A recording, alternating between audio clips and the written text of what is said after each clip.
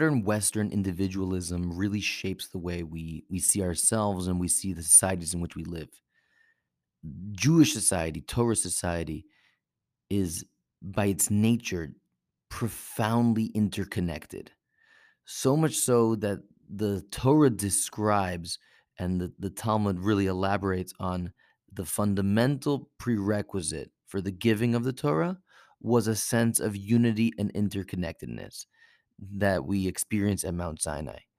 Because in order to have a perspective in which I have responsibilities towards everybody, right? As we opened up in this section on learning and teaching Torah, I have a responsibility towards my own children, towards my grandchildren, and towards everybody's children in my society from an educational perspective. That requires me to have a sense of the integrity and interconnectedness of my community, of my nation.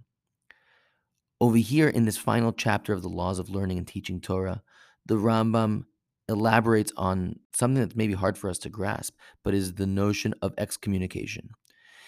In a Torah society, that you have a person who is creating a deep rift in that society by miseducating or going against the status quo, which to us again it sounds terrible because we love the revolutionary, we love the person who goes against the status quo, and Judaism also in certain cases. But if imagine if the society is functioning properly, to have someone who is creating a rift in that society is is a form of treason.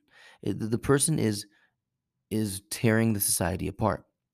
And the consequence for that person is that they can be put in excommunication. Excommunication means that business dealings with that person are limited. Torah study with that person is limited. And basically we're waiting for that person to basically request to be reintegrated into the society. And if they don't want to, then it persists, right? If they don't want to, then that's exactly the point. We don't want them back in society. These are hard ideas to wrap our heads around, but I think they do speak deeply to this interconnectedness that is foundational to the Jewish nation.